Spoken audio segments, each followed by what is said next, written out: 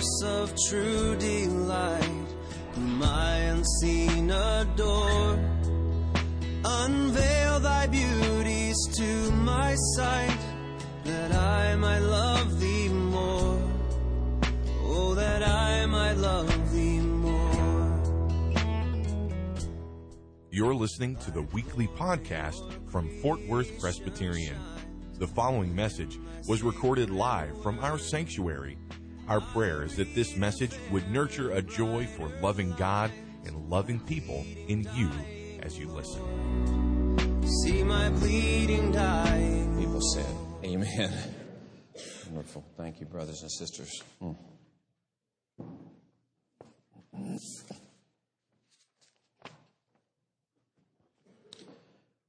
The text today is actually found in your bulletin, the texts, to keep you from having to fumble through the Bible, and also to hopefully this can be something to take home and group some passages together to see some themes in Scripture with these passages that are grouped. So if you would keep your bulletins open to pages 6 and 7 so you can read these. Now, let me pray, and then I want to talk a little bit about where we've come up to this point, but let's pray and ask God's blessing upon us. Lord, we come to your word to be encouraged and strengthened. You promise that you will use the word for our encouragement, that it will get inside of us and divide between soul and spirit and bone and marrow. It will discern our thoughts, that it will teach us, that it will train us, that it will rebuke us and reprove us, that it will build us up, that will give us an inheritance, that it will reconstruct our lives. Lord, this is the word by which we live. It's, as Moses said to the people, this isn't a casual word. This is your life. It's a critical stuff for us. Oh, Lord, make us to be men and women and boys and girls of God, and therefore men and women and boys and girls of your word, where we can't be the one without the other. Lord, may we be people that are greatly encouraged and built up, and Lord, that live in freedom, and a freedom to love and care and spend ourselves, because we're people of the word, people who believe your promise and live out that promise. Bless us now, Lord, that we will hear your word and take it to heart and live it out in our lives. We ask this for Jesus' sake. Amen. Now, you'll see up there on page 6 where we've come. We've got this theme for the past weeks, the covenant in Christ, and different aspects of the covenant in Christ. Actually, week 3, we broke to talk about the Connecticut situation, so we're a little skimpy on that one, but it's pretty much included in these other ones. But I want to talk just a little bit about why this theme, why covenant and Christ. And maybe the question would come up, what does this have to do with Christmas anyway? I thought this was Christmas time, and you're talking about the covenant and Christ. And so I'd like to speak to that a little bit before we get to these texts today.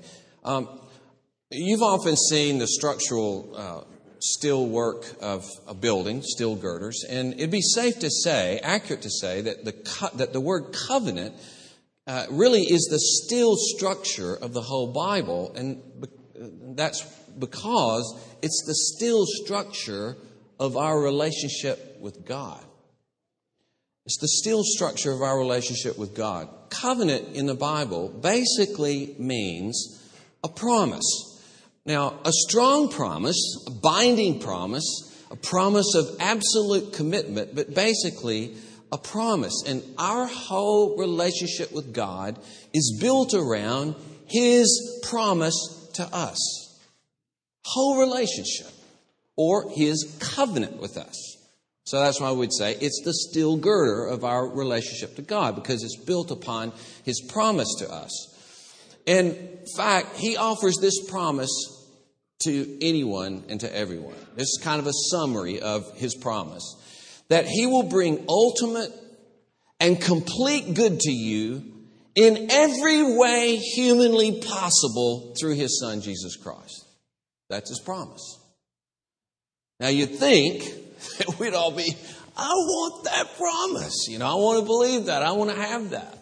But that is the promise of God, that He will do you ultimate and complete good in every way humanly possible through His Son, Jesus Christ.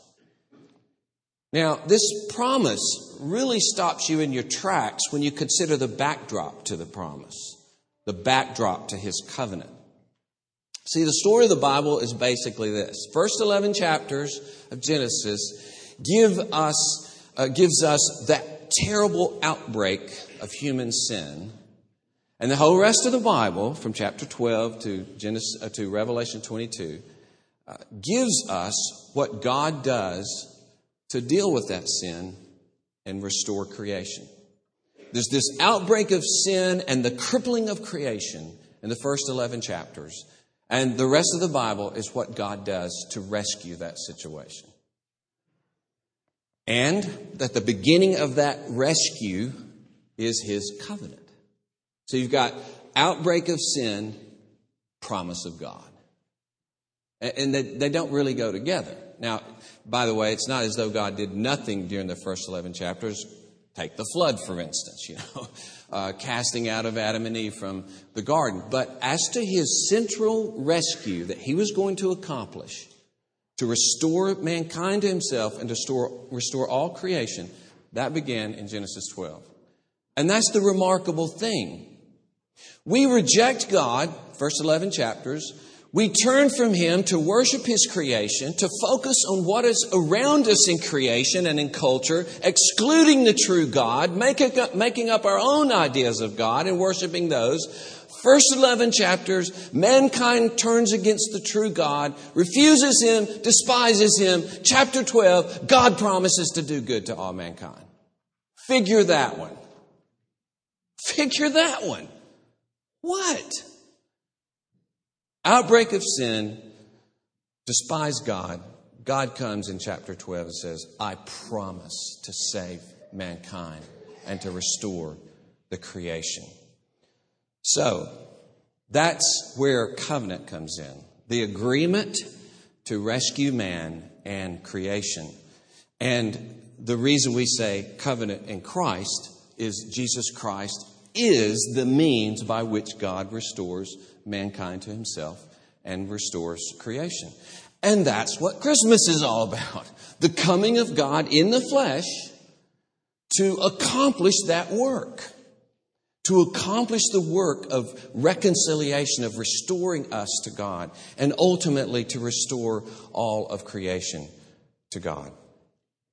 So, that's why this last week on this theme, you see here, the covenant in Christ, God redeems His people and all things. Let's read then this first section entitled Blessed. That is, we are blessed, or His people are blessed, and in turn, the blessing that goes to all peoples. So here in chapter 12, the covenant, the promise, narrows down to one person, Abraham, the ultimate father of all of the Jewish people. God focuses on this one man who was himself, who himself belonged to a family that worshiped idols. So God just plucks Abraham out of this idol-worshiping clan, and He makes this promise to him. Against the backdrop that all mankind has turned against God. Okay. And so He says, among other parts, we're not reading the whole of it, but He says, I will make of you a great nation, addressing Abraham, and I will bless you and make your name great so that you will be a blessing. I will bless those who bless you, and him who dishonors you I will curse. And in you all the families of the earth shall be blessed. That's the focus I want to have. This part. All the families of the earth will be blessed in you. So the focus down to Abraham is not to create this little enclave, this little closed-in group of people. But the whole point of blessing the one is to bless the whole of the earth. Okay? From the start, the point of blessing Abraham is so that the whole earth would be blessed. You see this in the prayer in Psalm 67. May God be gracious to us and bless us and make his face to shine upon us. Why? That your way may be known on earth, your saving power among all nations. So the very request for blessing has as its focus the knowledge of God throughout the whole earth, for his saving power to be made known among all nations and to be drawn to him. And then we have this amazing promise of Psalm 22. And every time I read through the Psalms, I just have to put a little when with a question mark at this point. And several other places like this in the Psalms. When is this going to happen? How is this going to happen? What's the fulfillment of this? Because this is an absolute promise. It says this, all the ends of the earth shall remember and turn to the Lord, and all the families of the nations shall worship before you. For kingship belongs to the Lord, and he rules over the nations. The indication is because God is absolute sovereign and king, there will be people worshiping him from all nations on the earth, all families of the earth. At least this much, that they will be represented among those who worship God. And the extent to which this is in each family or nation or group, we don't fully know. But you can't just erase this from the Bible, that all the ends of the earth shall remember and turn to the Lord. It's an indication that this promise to Abraham is going to have amazing consequences in the earth. It already has had amazing consequences in the earth in the spread of Christianity. But we expect even more to come.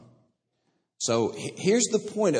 Christmas means that we are thinking about how Christ is going to influence the whole world.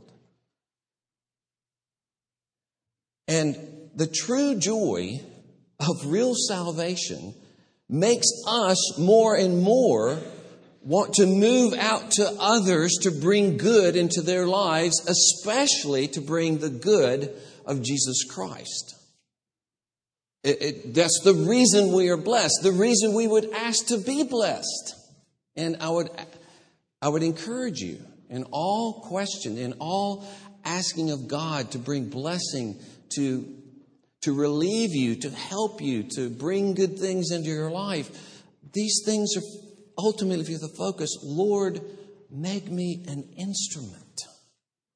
Make me useful. Make me in some way, as you promised, as Jesus said, to be light in this world. Bless me that I may bless others.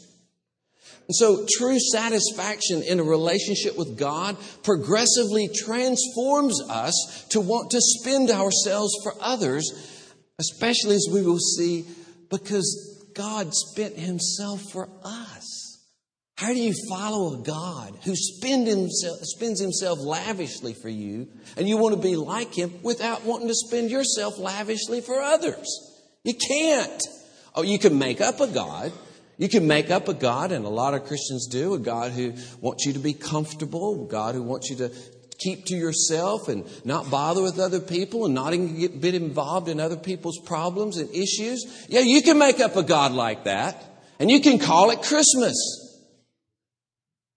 It's not really Christmas. It's not the real God who lavishly spends himself for his people and transforms them so that they want to be a blessing to the world. And so the world's issues and problems and sufferings are on their heart. Why? Because they worship God. They worship Jesus who spent himself on the cross. Christmas is about the world. That's the covenant. The whole structure of the Bible is this covenant to do good to all nations, fulfilled in Jesus Christ. So we pray this really when we pray the Lord's Prayer. We don't think a lot of what we're saying. Thy will be done on earth as it is in heaven. What does that mean? How many times do we say that? What does that mean? Well, it means in all the Reformed expositions, the historical expositions of the Lord's Prayer, that we would do God's will like the angels do His will. That we would have something of their attitude, see.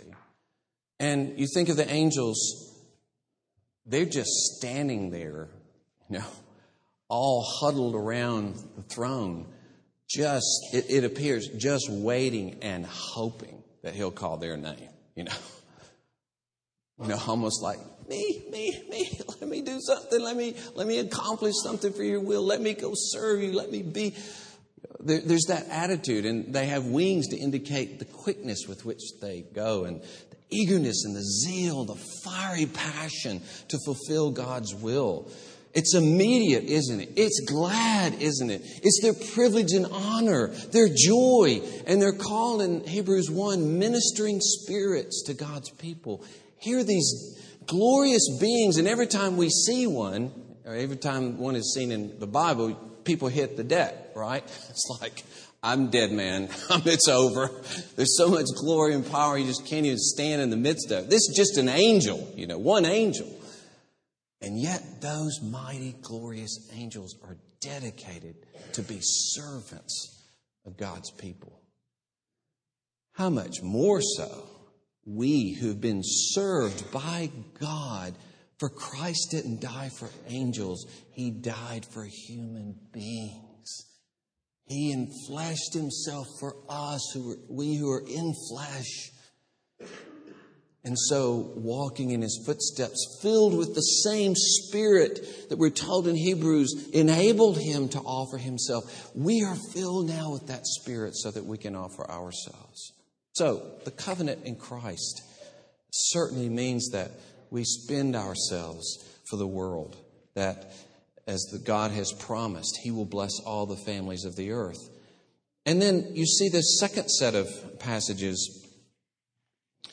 The blessings to all the earth, to all peoples, come through Christ, specifically through Christ. In Isaiah 49:6, by the way, this is quoted in Acts when Paul and Barnabas are preaching and they're rejected by the Jews in the Jewish synagogue, and they turn to the Gentiles. And this passage is quoted as a fulfillment that the gospel would go to the Gentiles, would go to us. Most of us are probably not physical Jews or, have even been cultural Jews.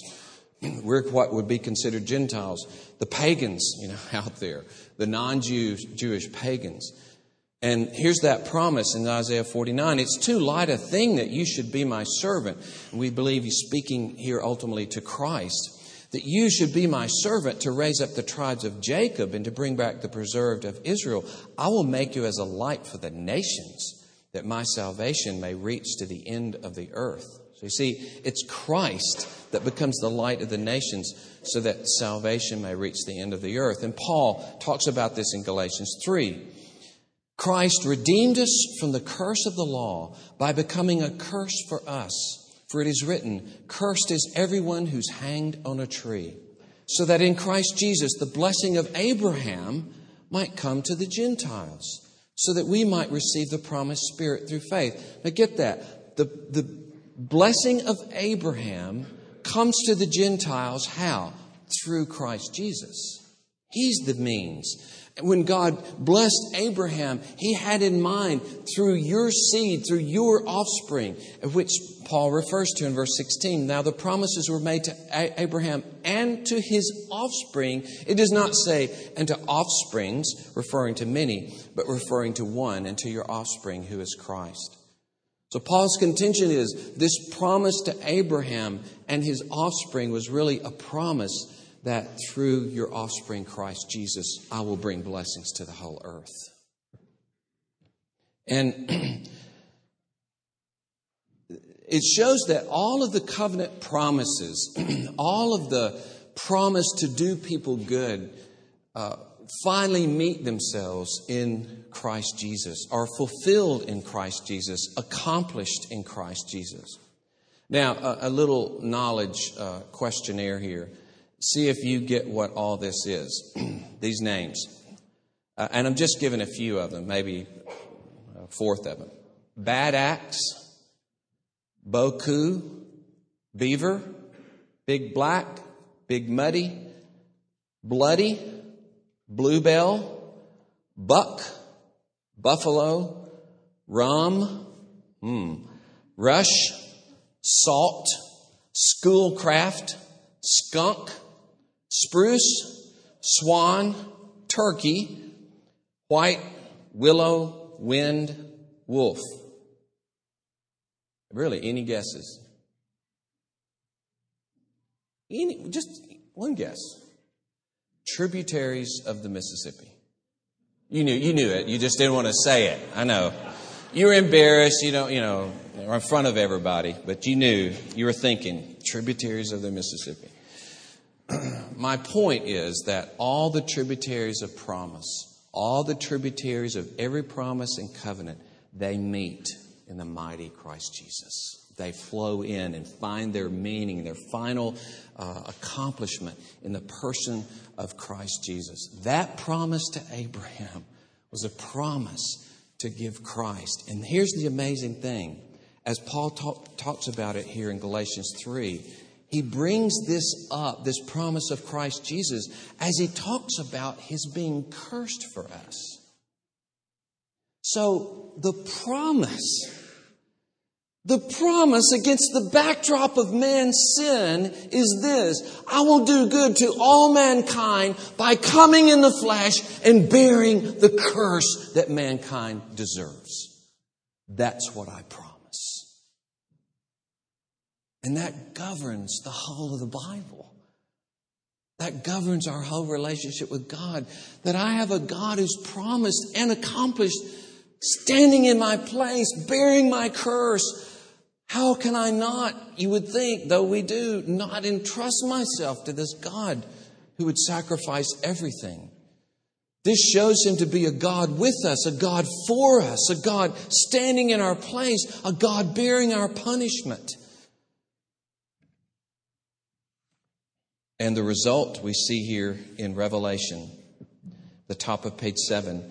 After this I looked, and behold, a great multitude that no one could number, from every nation, from all tribes and peoples and languages, standing before the throne and before the Lamb, clothed in white robes and palm branches in their hands, and crying out with a loud voice, salvation belongs to our God who sits on the throne and to the Lamb. It's interesting, the word covenant has been used in not so good ways. For instance, subdivisions in Canada, such as Westdale, Ontario, employed racial covenants to bar a diverse ethnic array of ethnic groups, including Armenians and foreign-born Italians and Jews. How's that for a covenant? We covenant that these people will not live with us. That's what we covenant. We know of the racial covenants in South Africa, Zimbabwe, and of course, while they've been used in other countries, they're most commonly associated with USA, right? For instance, Forest Hills Gardens, Queens, New York, forbade the sale of real property to African Americans, Jews, and working class people. Jackson Heights, Queens, New York. Covenants employed to restrict occupancy to white, non-immigrant Protestants. Yeah, funny, isn't it? It's like, who would want to live with all those people, right? No, it's just... Washington Park subdivision, Chicago, Illinois. Restrictive covenants used to exclude African Americans. Palos Verdes, Los Angeles, California. Covenants forbade an owner to sell or rent a house to anyone not of Caucasian race, and I tremble to read this, not permit African Americans own their property with the exception of chauffeurs, gardeners, and domestic servants in Los Angeles. How's that for a covenant? Heinous, blasphemous, evil to the core.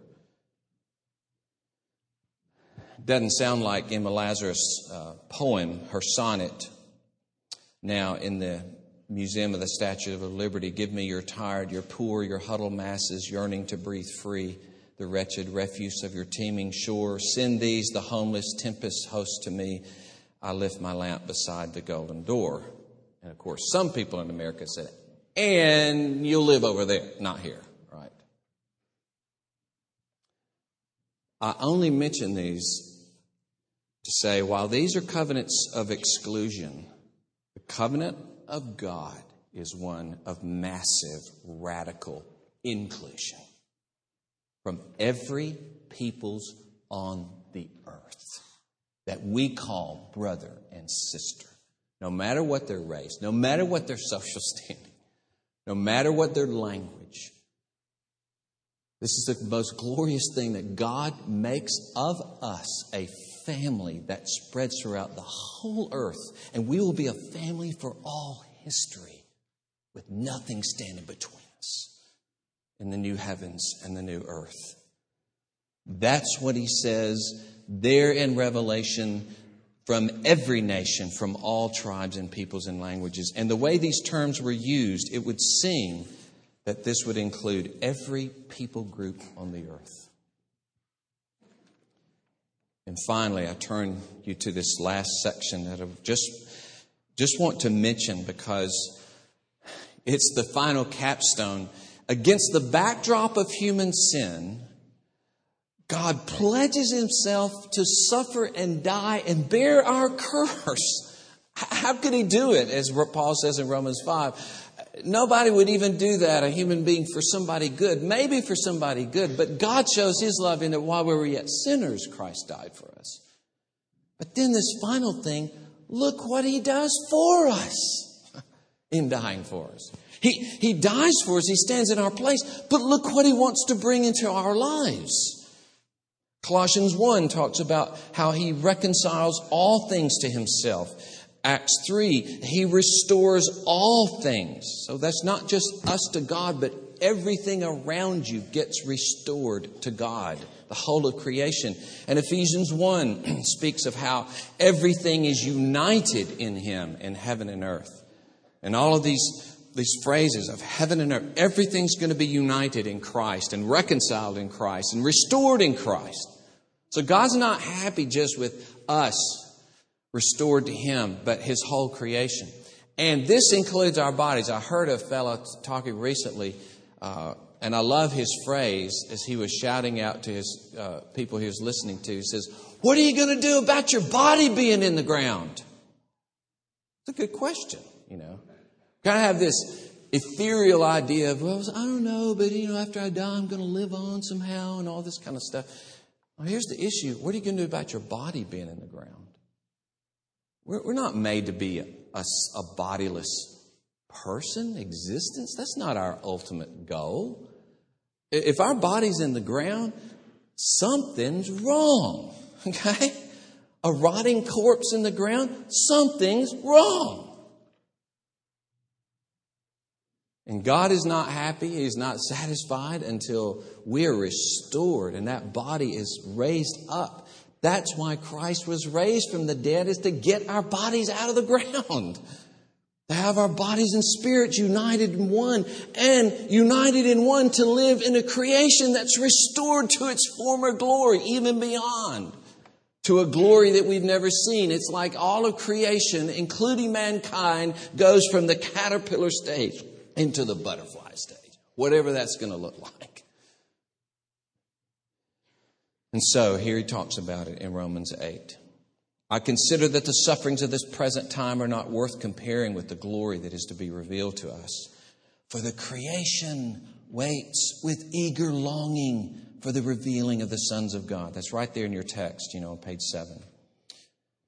For the creation was subjected to futility, not willingly, but because of him who subjected it, in hope that the creation itself will be set free from its bondage to corruption and obtain the freedom of the glory of the children of God. So that when the children of God are restored in their glory, all of creation goes with us. We're like the train engine that fell off into the ravine, and we took the whole train with us. And when we're placed back on the track, the whole train is put back on the track. That's the way it works. because we're the kings, we're the lords of creation. So all of creation is on tiptoe, eagerly waiting for the restoration of the children of God, because the creation will be restored then. Verse 22, for we know that the whole creation has been groaning together in the pains of childbirth until now. And not only the creation, but we ourselves who have the first fruits of the Spirit groan inwardly as we wait eagerly for adoption as sons, the redemption of our bodies. So ultimately, we're not waiting just to get to heaven, although that's going to be glorious. We're waiting for the redemption of our bodies. And that's what Christmas is all about. Ultimate redemption of our bodies and the redemption of all things. And what happens in that final day? Jesus says in Matthew 5, the meek inherit the earth. In Revelation 22, right there in your bulletin, they will reign forever and ever. So, celebration of Christmas is God coming to suffer and rescue us and give us all things, we who had sinned so terribly against Him, to transform us, to bring such joy in our lives and relationship to Him that our joy would spill out into other people's lives and for all the world. That's the covenant in Christ. That blessings through Christ go to all of creation and to the whole of our humanity. And that forever and ever. What a thing to celebrate. What a God to serve. What a Christ to worship and adore. Let us pray. Oh Lord, we pray that especially at this time where so much of the world celebrates what's called Christmas. Oh Lord, how much of the world at the same time does not rest in the very Christ of Christmas, does not cling to Him for their salvation, does not serve Him and give themselves up to His will by giving themselves up to His Word, by giving themselves up to the Word taught and preached and the Word in everyday life, reading and meditating in it, memorizing it, following it, living it out in our lives because we love our King Jesus. We love our Savior who has accomplished salvation for us. Oh Lord, fix us, fix our hearts, fix our affections upon Christ. May our joy over Him, Lord, give us the greatest strength to serve Him with gladness. And Lord, to be instruments, each of us in different ways, but each one of us as instruments, Lord, to help bring the knowledge and joy and glory of Jesus to a lost and dark world. Bless us for Jesus' sake. Amen. Pleasing scene is clouded or with pain. Thank you for listening to this weekly podcast from Fort Worth Presbyterian. Our prayer is that this message was able to nurture a joy for loving God and loving people in you. Please visit our website for worship service times, directions to the church, and to subscribe to this podcast. Our web address is fortworthpca.org. Fort Worth Presbyterian is a part of the Presbyterian Church in America.